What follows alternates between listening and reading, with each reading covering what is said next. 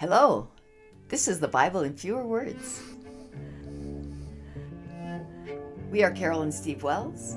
This is episode 81, Joshua, chapters 8 and 9. Hi, Steve. Hi, Carol. So I remember last time they tried to conquer Ai and they were not able to do it. Yeah, they were really upset about that. Yes, but they did what they had to do in order to get in God's good graces to have him help defeat Ai. And now they're ready to defeat Ai again. Well, yeah. What did they have to do? They had to stone and kill a man and his family. Yeah, because he took the accursed thing. Yeah. And God said, if because of that, you were unsuccessful. You have to kill this guy. And they did that, and now God's happy. And now they're going to go back and do it again, I think. Mm-hmm. That's what this episode's going to be about. Okay, that's where we are.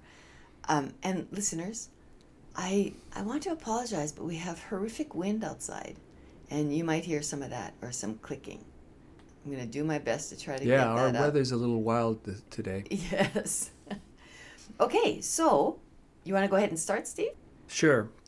In verse 1, God says to Joshua, "Go up to Ai. I have given into your hand the king of Ai, its people, city, and land." And they said, "Thanks, God." Thanks be to God. Do to Ai like you did to Jericho. Uh-huh. Only this time you can keep all the prey for yourselves. And prey is a funny word, isn't it? Yeah, it is. Yeah, but it's all the stuff, I think. Uh-huh. And spoils is another funny word. I think they're equivalent, I believe. Yeah. Mm-hmm. I don't, yeah. It's just Just stuff. all, you kill all the people and take the stuff. Yeah. Yeah. And so it's pretty much kill the people so you can take their stuff. And their land. And their land. Mm-hmm. Okay. So this is verse 3. So Joshua and 30,000 soldiers went to Ai. God said to Joshua, "Stretch out your spear toward Ai, for I will give it into your hand." There's a lot of I's in that sentence. Yeah. All right, so he's kind of leading them with his spear towards Ai. I guess so, or just stand there and stretch out your spear. I don't know, but Okay. Stretch it out, and I'm going to give it to you. And Joshua stretched out his spear towards Ai. As soon as Joshua stretched out his hand, the men entered the city and set it on fire. Then Joshua and the Israelites killed the men of Ai. They killed everyone in Ai, except the king, who they brought to Joshua. They killed 12,000 men and women of Ai in one day. Joshua didn't hold his hand back until he had killed everyone in Ai. I guess it had a population of 12,000. I guess so. And is that like a thing in battle? You just hold your hand up? No, it's magical. God told Joshua, "Hold your spear out and I'll give you Ai. I'll give you the city of Ai." So, no, it's like when Moses had hold his hand up when they were fighting the Amalekites back in Exodus. Mm-hmm. When his hand was up, they defeated the Amalekites. Mm-hmm. Yeah. When he dropped his hand, when he couldn't hold it up any longer because his hand got heavy, then the Israelites dying. Were defeated. Yeah. Okay. So I think that's what it is. It's magic. So verse 27. But Joshua kept the animals and the spoil as God commanded. Then he burned Ai and destroyed it forever. It's a desolation to this day. Verse 29. Joshua hung the king of Ai on a tree until evening. After sunset, Joshua took the carcass down, left it at the gate of the city, and put up a pile of stones. It's still there today. We'll have to check on that. Yes. See, yeah. Then Joshua built an altar and offered burnt offerings and sacrificed peace offerings on it to God. That's nice. They're going to have peace now. They're going to have burnt offerings first. Yeah. Just kind of say, look, we burned all these people. But it's strange, the peace offerings after they've just done what they did. Yes. Yeah.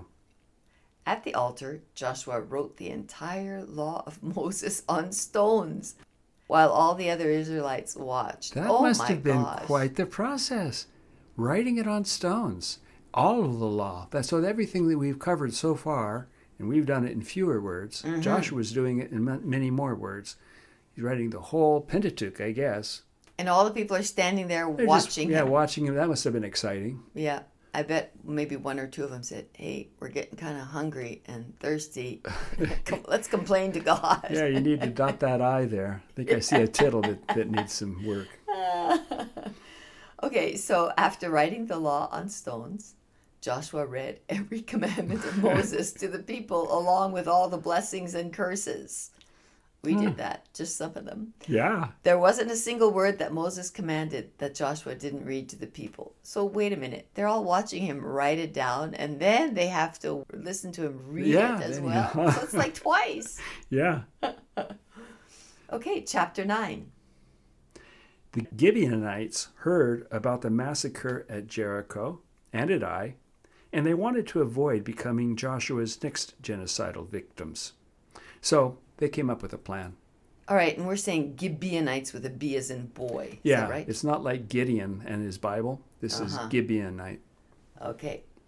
So they pretended to be travelers from afar by dressing in old clothes with old bread and wine. Yeah, that'll fool him, won't it? I actually thought it was also old wine. I'm going, well, wine kind of gets better Well, with I think age. it was old wine. I think it's old bread and old wine. Yeah. Then they went to Joshua and said to him, we are from a faraway country. Make a treaty with us. Joshua made peace with them and agreed to let them live. 3 days later, the Israelites found out that the Gibeonites were their neighbors. How come there's no be kind to your neighbors thing? Oh no, the Joshua is not being kind to his neighbors. He's killing them all. And so they're saying, we're Joshua's neighbors, and so we want to pretend like we're not. We want to pretend like we're travelers from a faraway country. See our old wine and bread and our old clothes? Okay, but so from a faraway country, like not in Canaan, so they were not meant to be killed at some point. Right. Like they weren't on the list of, genocide cities. Yeah, they were from France, I think. Okay. Well, they should have just stayed there. Well, they weren't really. They were pretending. Uh-huh. They were pretending to be from a faraway country, wearing the old clothes and the wine and the bread. Okay, so really they were on the genocide list. Yeah, they were their neighbors. And so what we find out here in verse 16 is that 3 days later, after they told him this story, Joshua finds out that the Gibeonites were their neighbors. Uh-huh. They weren't from a faraway country. No, they were next on his list. Yeah. Okay. So Joshua called the Gibeonites and said to them, why did you lie to us? He probably has a good idea why they lied to him. Yeah. You said you were from a faraway country. Now you are accursed. You will be slaves and never free. You'll chop our wood and fetch water for God's house. So Joshua made them choppers of wood and fetchers of water. They're still doing that to this day. The Gibeonite boss, that wasn't a bad idea to take his chances on that, because now at least they get to live and they're choppers of wood and carriers of water. Yeah, I guess. I guess that's about as good as it gets when you're a neighbor of Joshua. Uh-huh. Yeah. Yeah, you don't want to be a neighbor of Joshua's. No. Who has God on his side. That's right. He can't do it by himself, but, Okay. Well, I think we're done here. We are. That was kind of a quick one. Uh-huh. Great. Okay. Do we have anything else we want to say to our listeners? Next one's going to be an interesting one. Our next episodes. Be here for that. Okay. Hey, thanks for listening.